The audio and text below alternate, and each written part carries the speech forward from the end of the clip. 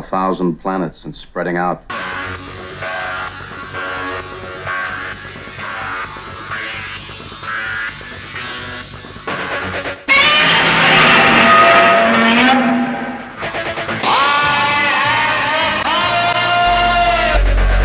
Open the pod bay doors, Hal. Danger, Will Robinson. Danger. Look, up in the sky. It's a bird. It's a plane. To the Batmobiles. May the Force be with you. Who is that masked man? Avengers, assemble! Good afternoon and welcome to the Fantastic Forum. I'm Ulysses E. Campbell. Some genre-related news before today's discussion. Black Lightning on the CW aired its Season 3 finale last month, and the creators of the character were shown a little love. Tony Isabella and Trevor Von Eaton appeared in cameo roles. Kudos to the CW and DC Comics for the recognition of the hard-working talent that produced the property as work for hire back in 1977. More pandemic casualties were announced this week as Ghostbusters Afterlife and Morbius pushed back their premiere dates to next year. Both films will not see their theatrical releases until March 2021. It's looking more and more as if the blockbuster season, which stretches from May through August, will be canceled this year amidst venue closures and production delays. Summer movie season typically brings the highest revenue for movie theaters. Other delays announced this week are Minions, The Rise of Gru, and the movie adaptation of the Broadway play Wicked, as well as Top Gun Maverick. And it was reported this week that Diamond Comics Distributors has suspended payments to its vendors as a result of cash flow problems due to the impact of the coronavirus on the chain of supply. Diamond finds itself in a difficult position as they are no longer receiving regular payments from their customers, the comic specialty retailers. Diamond announced last week that they were suspending shipping of new comics to their customers amidst concerns surrounding the coronavirus pandemic. And today on the radio show, we're taping from a remote location as the WERA studio remains closed. The pandemic continues to impact every aspect of American life as countless individuals find themselves compelled to self-isolate in an effort to slow the spread of the virus. But we're introverts, right?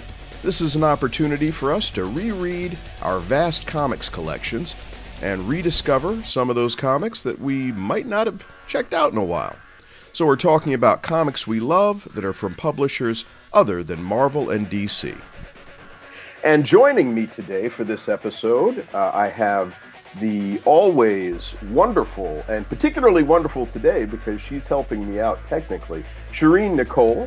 In fact, it's been a little while since we've had Sherin on the show, so welcome, Sherin. Bonjour, ça va?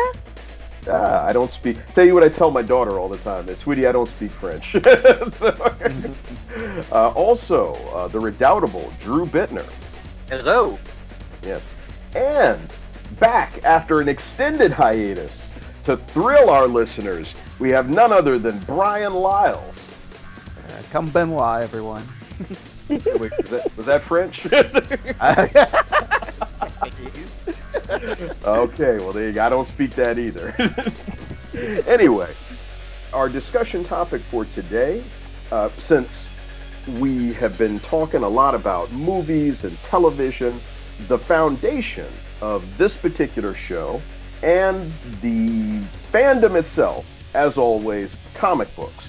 And I thought this was going to be a nice opportunity since many of us during this extended quarantine period have been delving into our collections, and because, hey, let's face it, we're all introverts anyway. But although I find I have dual introvert-extrovert tendencies, but we've all been delving into our collections and probably rediscovering some of the things that we haven't read in a while. So I thought this would be a nice opportunity to talk a little bit about those comic books, characters, companies that are not the big two. Oh, and I should say that for purposes of this discussion, Vertigo I am not counting as DC. So just so you know. We're going to pretend. Vertigo is dead. Damn it. Yeah. Well, Vertigo and Milestone also. So anyway, just FYI.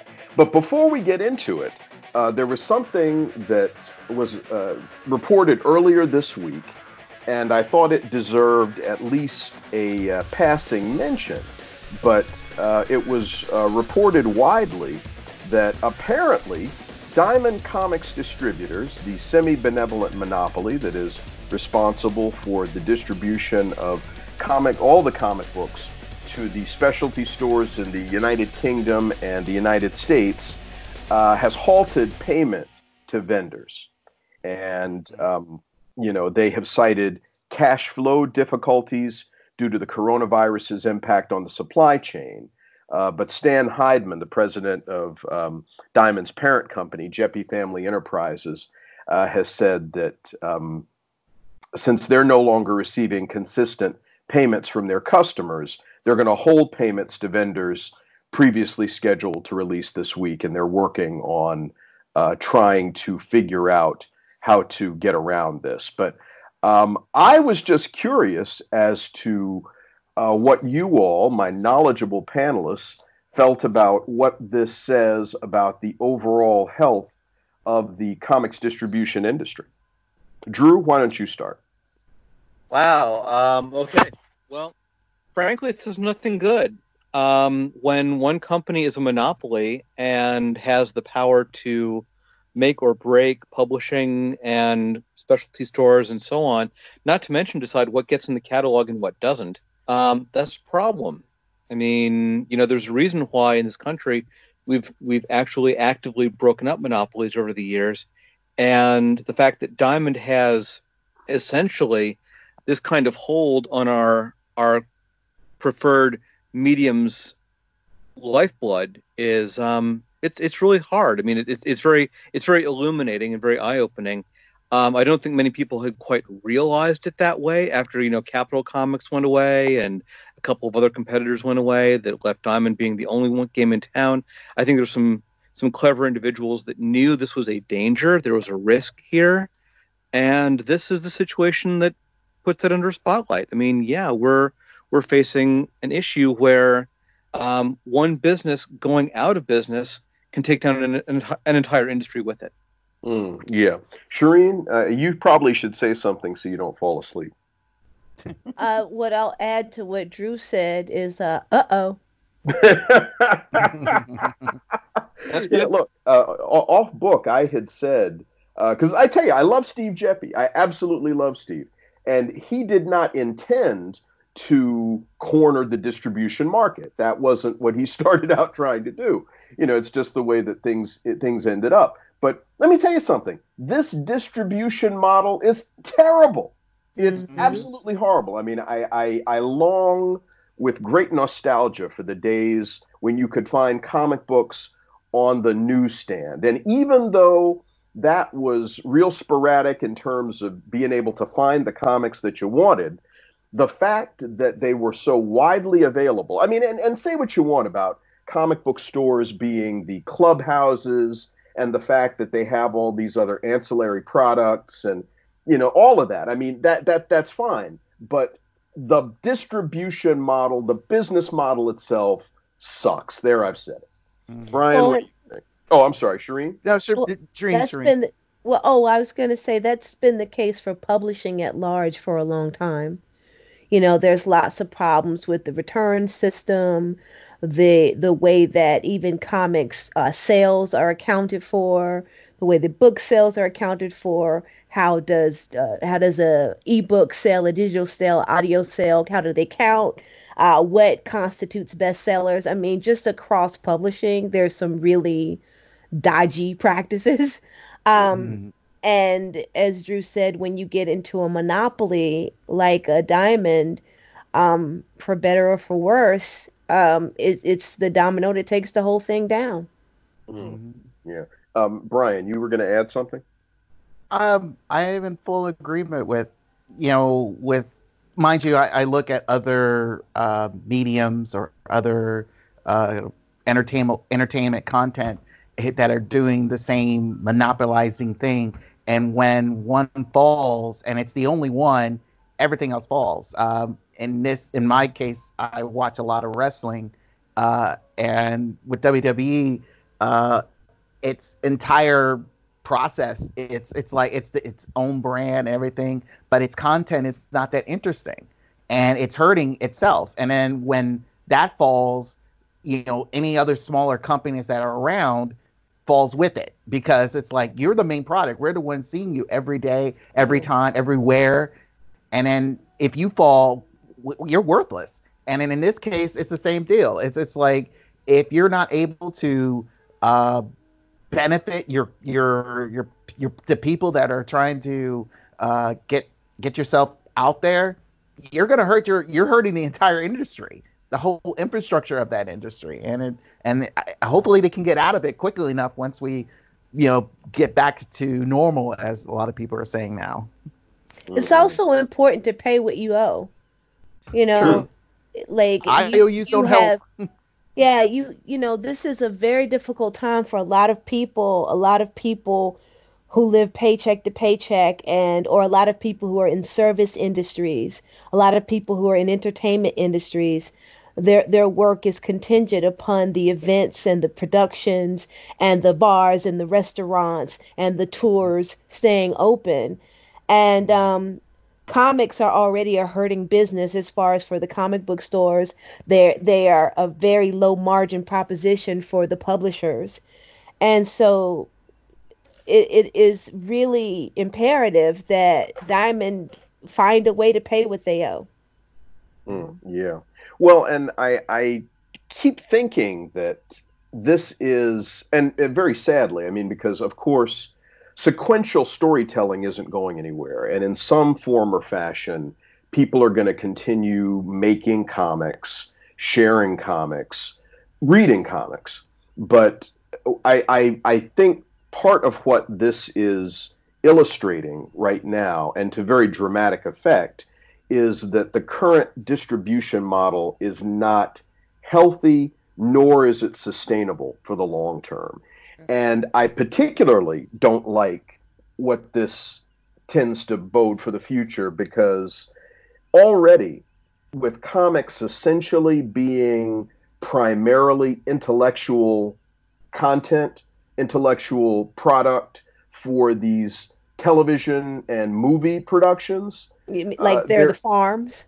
Yeah. I mean, there isn't a whole lot of incentive to keep all that, or to keep it in its current structure. I mean, if it's going to literally be intellectual product, source material, it doesn't have to exist in its current form. You can scale that way, way back and still have Disney or Warner Brothers or Sony or whomever be able to cull whatever their latest stuff for their latest properties are going to be, So, and then particularly, and I've said this before, but particularly given that even a mildly successful comic book movie is generating more revenue than the combined comics industry in a year, Yeah. I mean, and that's, and to say nothing of the particularly successful ones, So it's a sad commentary on where we are.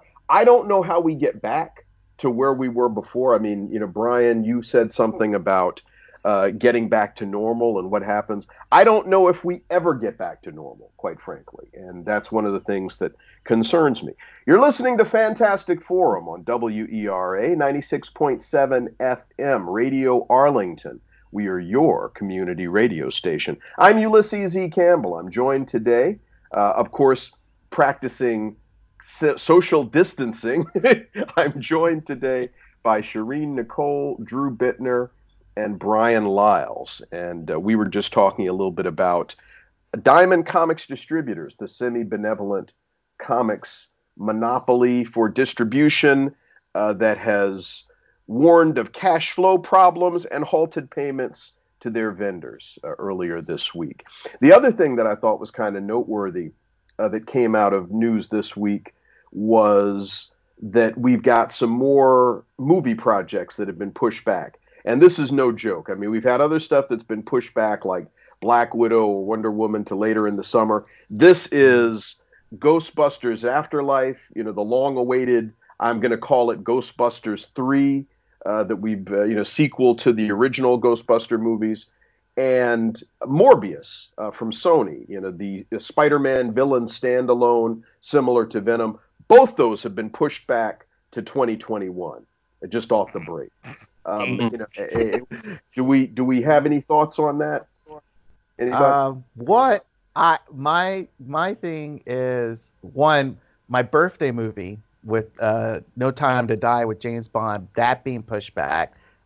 When that was first announced, I was like, great, all right, what am I gonna see? And then now we have to stay indoors, and it's like, hey, I got HBO, so I can watch any movie I want. But with these other titles that are pushed back a year, and I think with that type of delay, mind you, for some it'll be like kind of like, okay, I can hold off a year, depending on how that individual feels.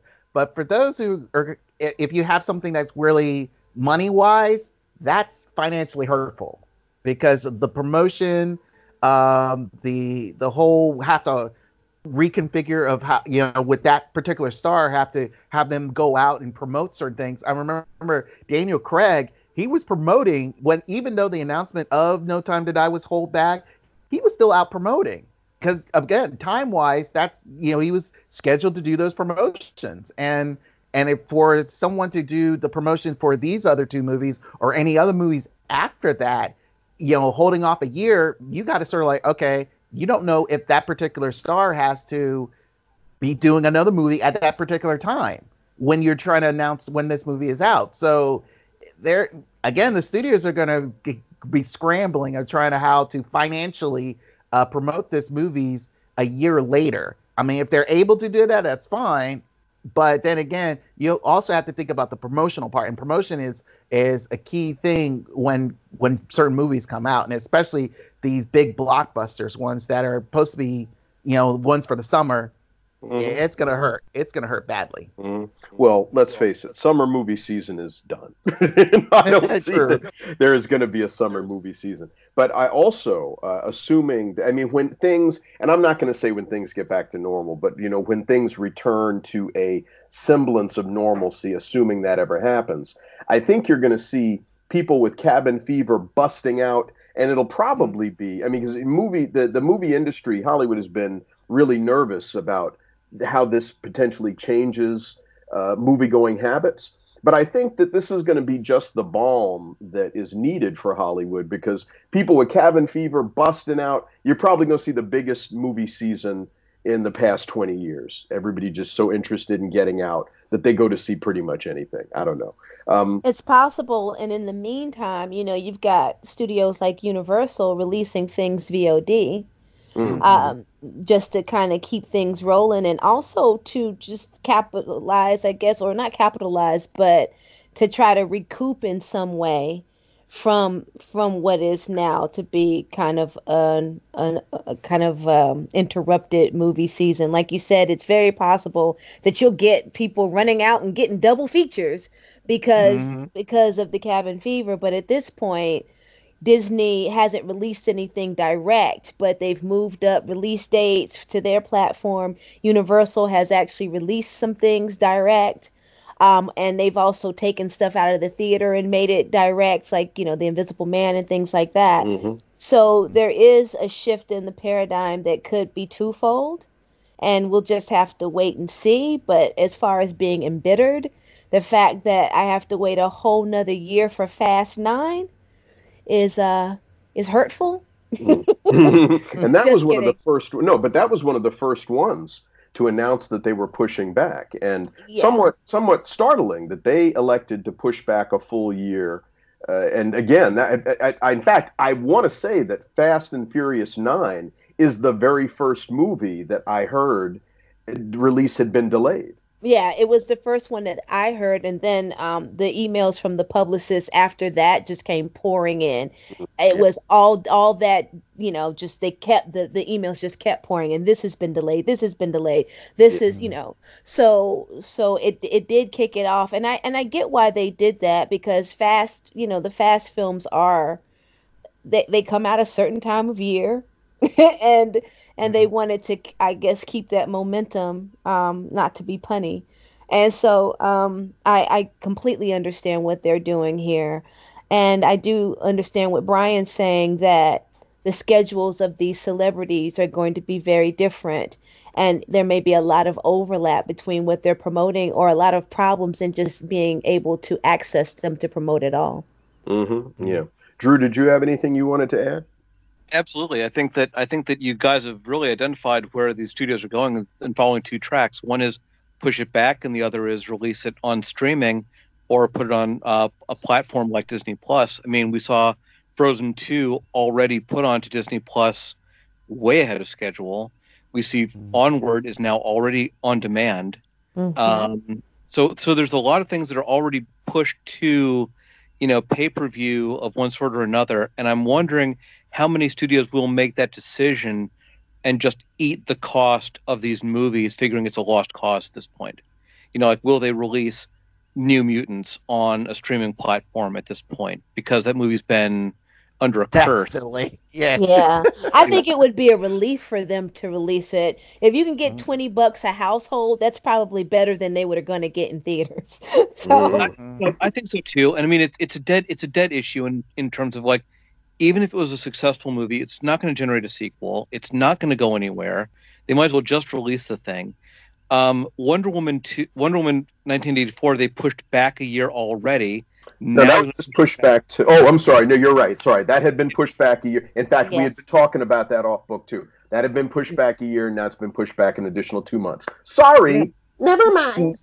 So there's that too. So I mean, a lot of studios are making the decision to push them back, but then what does that mean for next summer? Because next summer and the summer after that are already planned out in terms of releases. A lot of these movies will probably not complete in time to make those release dates. So we will probably see this ripple effect of everything being pushed back at least a year from what we had been told to expect before. Like, Spider-Man 3 will probably not come out next year. It'll probably come out in 2022 at this point. Yeah, just for safety concerns. Yeah, because I mean, and frankly, a lot of the CW Berlantiverse shows are not shooting now. So they may not complete their seasons right now.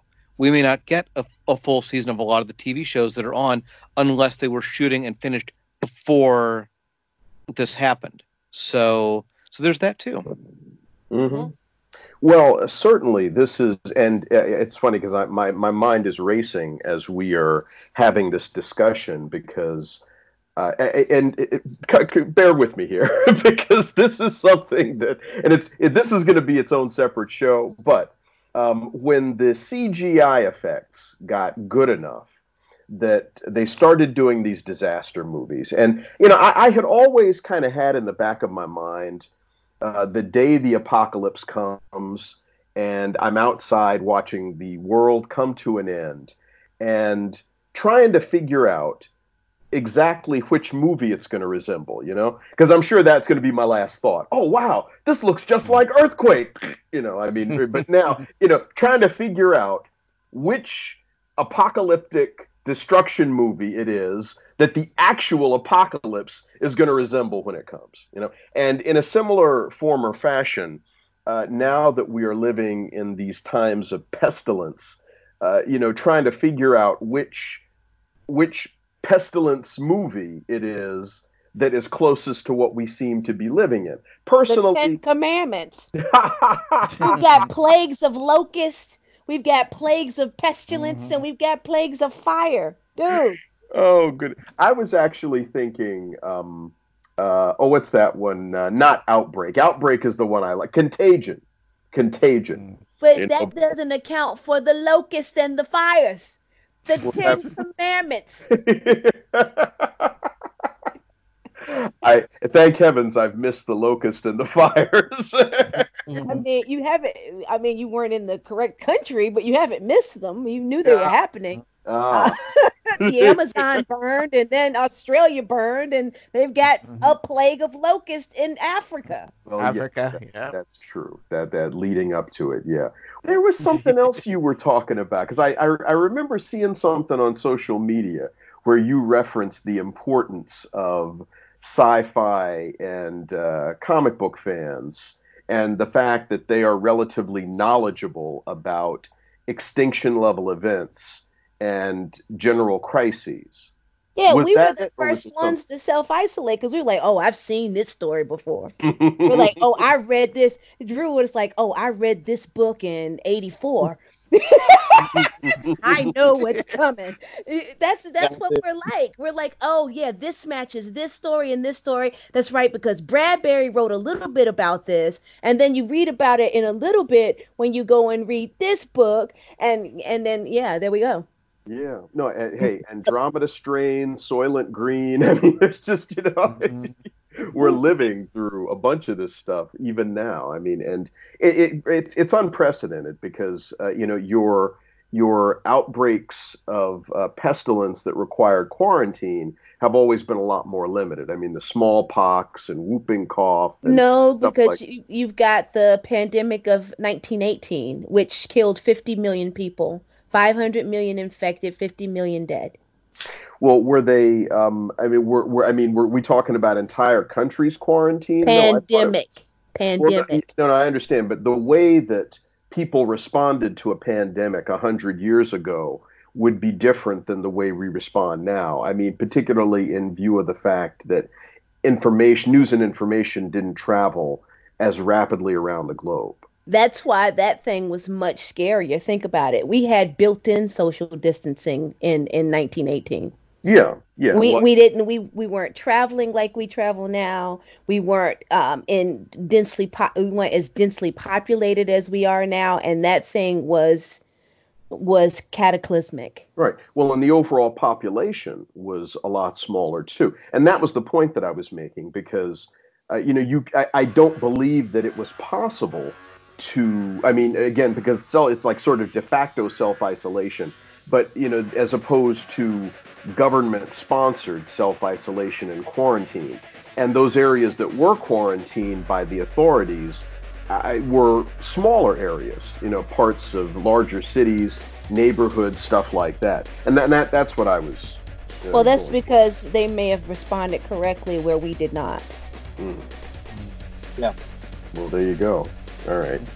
Anyway, on that note, that musical cue means that it's time for us to take a short break because, of course, Fantastic Forum comes to you via WERA 96.7 FM in Arlington.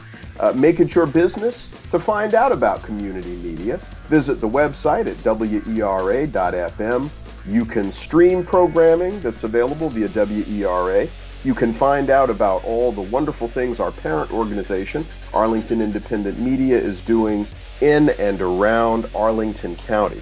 So we're going to step aside momentarily while we acknowledge the contribution of our sponsors. We're also going to promote some of the other fine WERA programming that's coming up later tonight. And Sherin and Drew and Brian and I will be right back after this.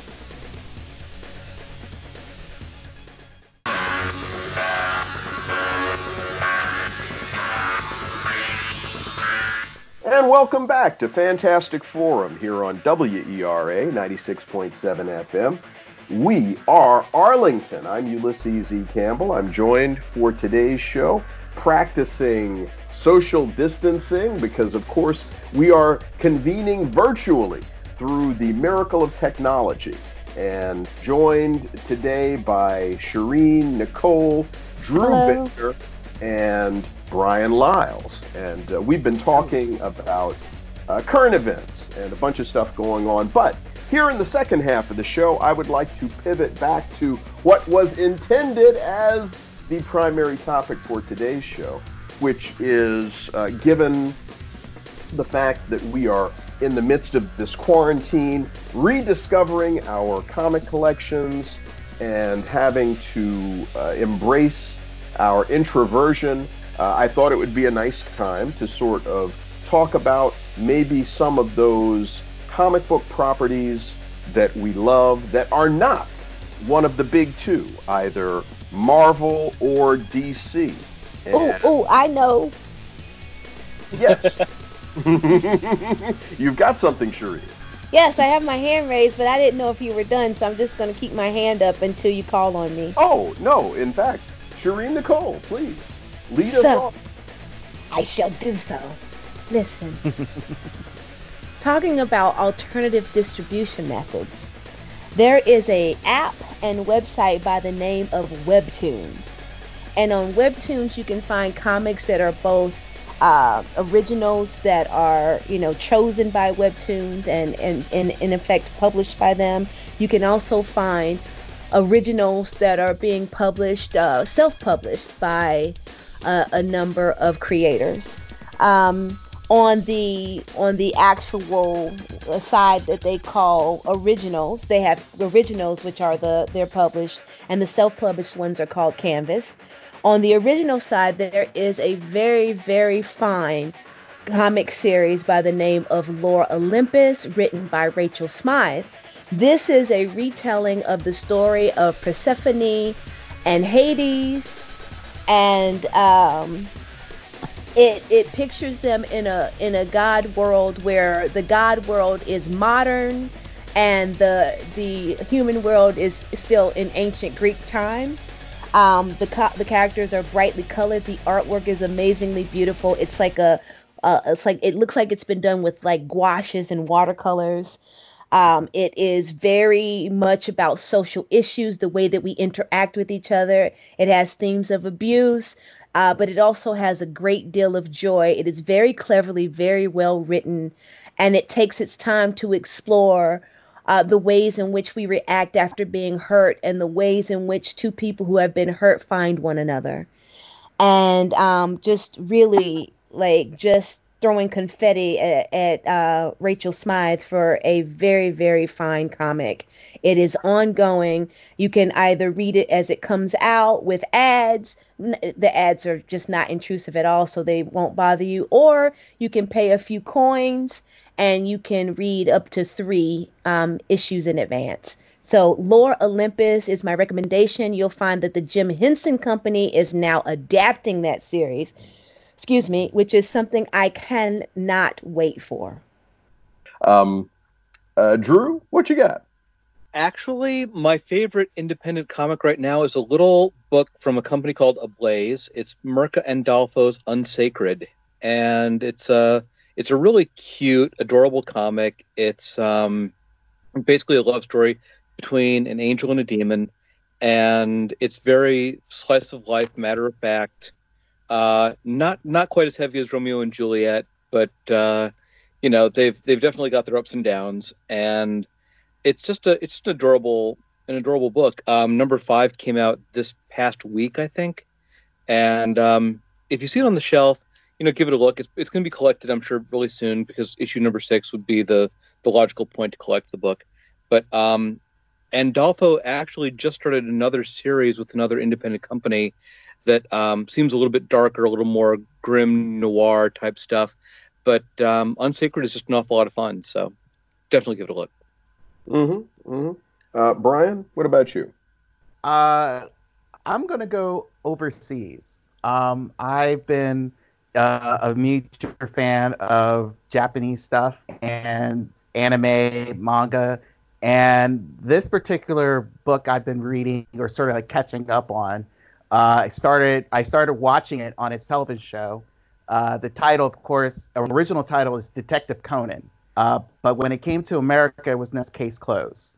And the whole premise of the story is this teenage detective. He's like 17.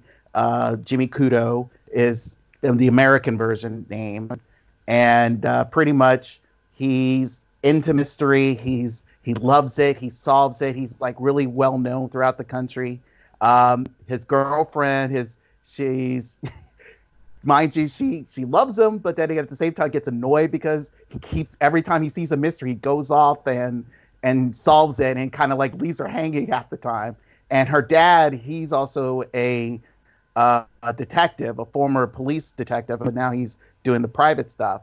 But Jimmy, he ends up, him and his girlfriend Rachel, again the American version, they go off to the amusement park, and they were supposed to have a nice fun time, but eventually Jimmy's curiosity almost gets him almost killed because he sees something very shady. He goes off, and next thing you know, he gets knocked out and gets filled up with this chemical drug that shrinks him down to a second grader.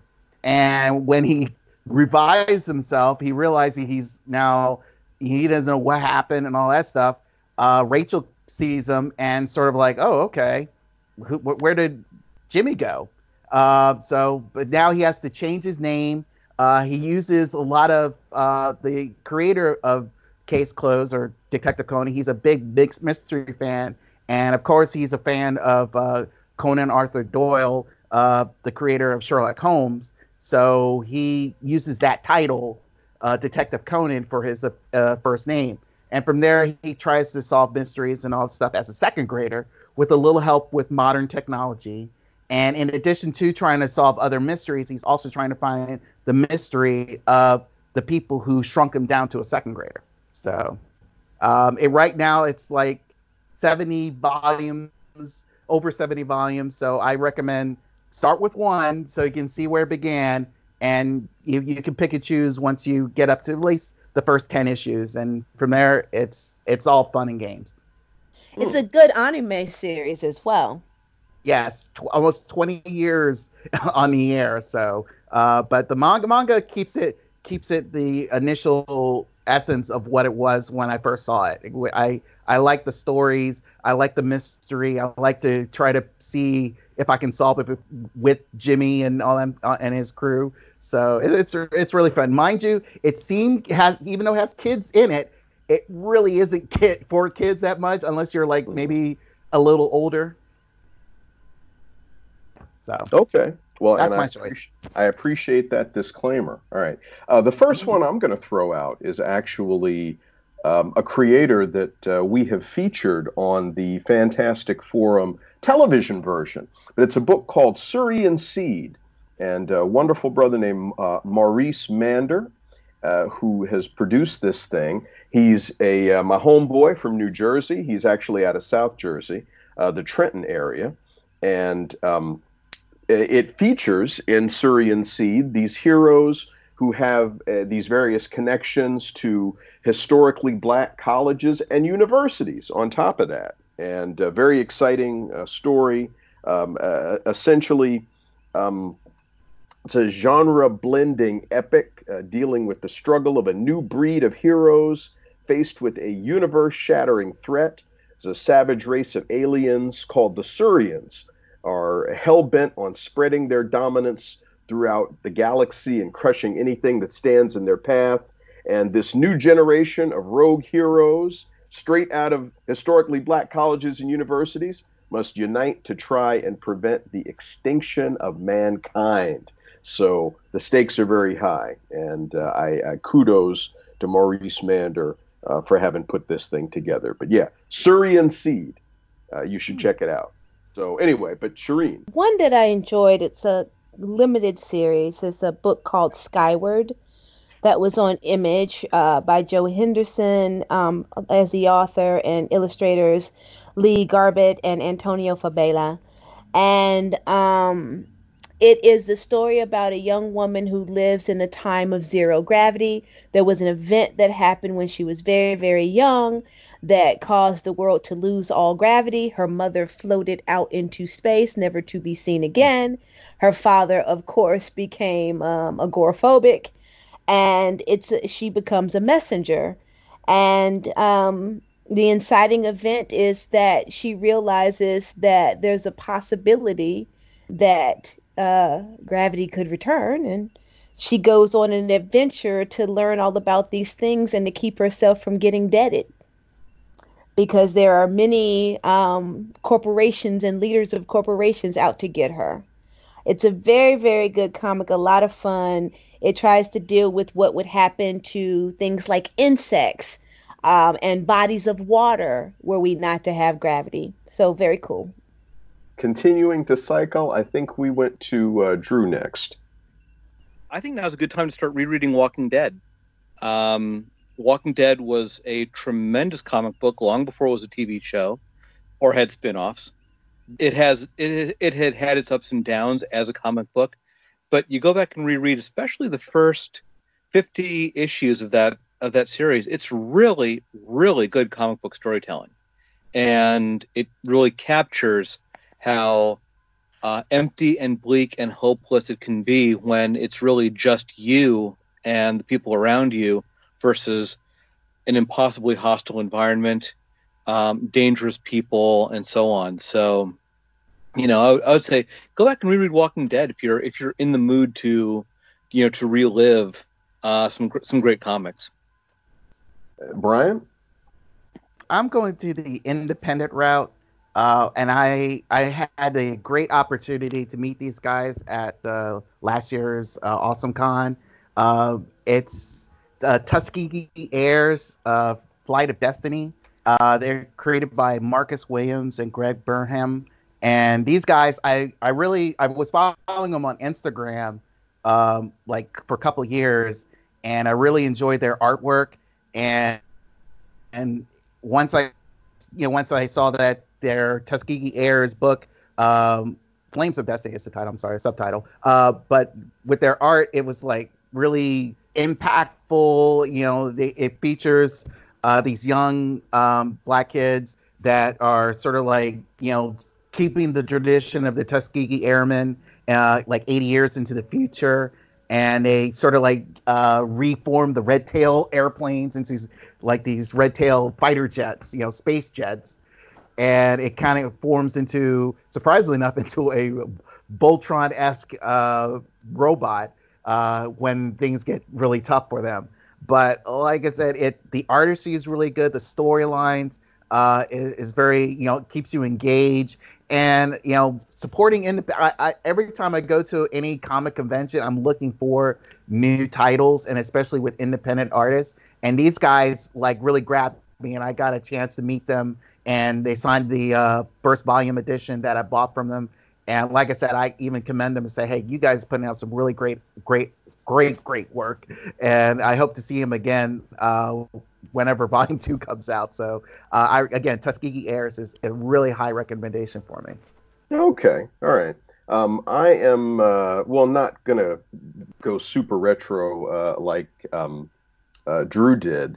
But this is a book that I really enjoyed. It's also from Image, Ministry of Space, and it was an alternate history miniseries. It was written by Warren Ellis and illustrated by Chris Weston, and it was all about an alternate history where the United Kingdom basically gets to the German rocket installations at Peenemünde ahead of the U.S. Army and the Soviets, and they bring key personnel and technology to Britain, and they get into space before the Americans and the Soviets. And it's a really, really interesting story. I mean, they pursue development of a space plane over capsules. So, the first man into space goes into space in a space plane with a pressurized cabin,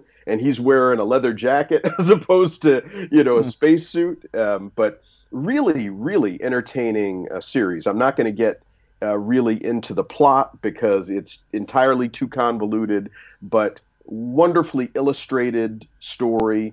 Also, because it's Warren Ellis, that going to be a very deep story. And I will tell you that despite all of these technological advances and the fact that it enables Great Britain to establish colonies on other planets, like on the moon and on Mars and Saturn probe and all this kind of thing, it is suggested by the end of the story that there is still segregation in Great Britain and throughout the world. And so, but very entertaining story, Ministry of Space. So, Sherin, cycling back around to you. On Instagram, there is an account called Cherry's Art. Cherry is in the fruit, plural, art. And it is run by an Emirati young woman. And it is just a slice of life series of comics taken from, I think she's created 3 different realms or 2 distinct major realms, and they all have their own characteristics. And there's 2 sets of characters. They do not overlap. You either get stories in one of those realms or in the other. And some of the kids are attending like magical school and warrior school and things like that. But what I love about it most is it is hugely multicultural. It is very much slice of life, very much people being human in extraordinary circumstances, even when they have superpowers. You can start anywhere because they're not in sequential order. Drew? Let's turn our attention to Valiant, which is relaunching Exo Manowar. I mean, it's a pretty solid concept. You got this Visigoth warrior warlord character in alien living armor, and it's like it just proves a good concept will not stay dead. So, I take it out and give Exo a good look. If you haven't seen it lately, check it out now. Brian? There you go. I'm gonna stay with Valiant, and when they first initially came back, I just wanted to read up and see which kind of books were interesting for me to really enjoy, and I picked up like the notable ones, like you said, Exo Manowar and stuff. But these guys I really like was Quantum and Woody, because it was so funny, and it kind of reminded me like Booster Gold and Blue Beetle in a sense, because these guys they had that same characteristics. They're foster brothers, and they're somehow they got themselves hooked up with some political espionage stuff that led them to where Quantum is born by wearing this crazy suit. They have these bracelets that they can't get off, and they can't separate from each other as far as they can try. And the real funny part is they have a goat. I don't know where the goat came from, but hey, when you have a goat, being your third wheel, hey, it's a funny book. So I recommend Quantum and Woody. You can't lose if you got a goat as part of the story.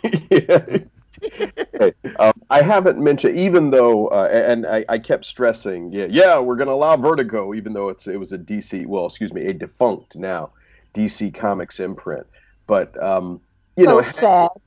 Yeah. I mean, and the stuff it's legit to say that, Vertigo is okay, because the stuff was, for the most part, so far from anything that you would expect from DC Comics that, I was surprised when I found out that there was a connection. But the miniseries that I want to tout here is one called We 3, like WE number 3. Oh, yes. 3-issue miniseries written by the great Grant Morrison and illustrated by Frank Quitely. And it's a really sweet story about a doggy, a kitty, and a bunny who have been weaponized by the U.S. government. Body armor with weapons, and they include like mine-laying devices and machine guns and razor claws and all kinds of stuff like that. They ultimately escape, and hilarity ensues. That was a nice series. It really was. Yeah. From when I first saw the illustrations for this particular series, I was sold. So, yes, We 3. Sherin. Okay, so I suspect this is the last round, so I'm having a lot of difficulty. Well, if you want to mention more than one, but just don't elaborate too much. Right. Well, yeah. So I was having a hard time deciding between, there's a Vault comic called Submerge, which is by Vita Ayala and Lisa Sturl, Lisa Sturl's becoming one of my favorite artists right now, which is very good. There's also a comic on that is independent, truly independent, produced by a creator by the names of Mars Hayward. It's called Long Exposure. It is an LGBT Q comic featuring boys love and some supernatural. Very good, very fun comic. The characters remind me a little bit of the Gorillas. So that's a great one.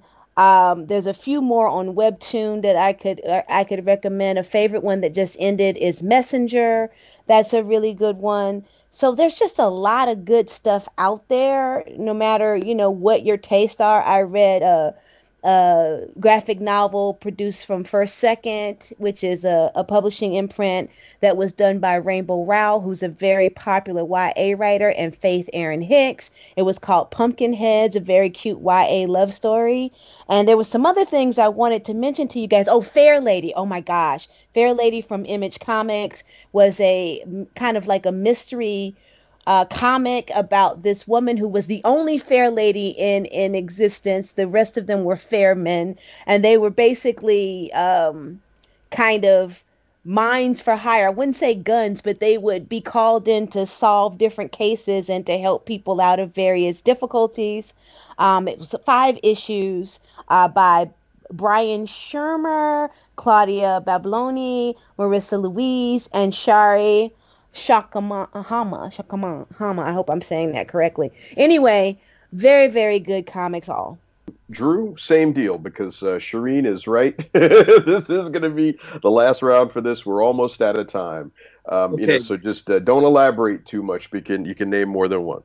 No problem. Very quick hits. A title from 2016. It was a 6-issue mini released from Image called Huck by Mark Millar, Raphael Albuquerque, and Dave McCaig. A wonderful, wonderful reinterpretation of the Superman mythos. It does not go where you expect it to go. Beautiful storytelling, and especially a very sweet story from a writer that you don't necessarily associate with sweet stories, Mark Millar.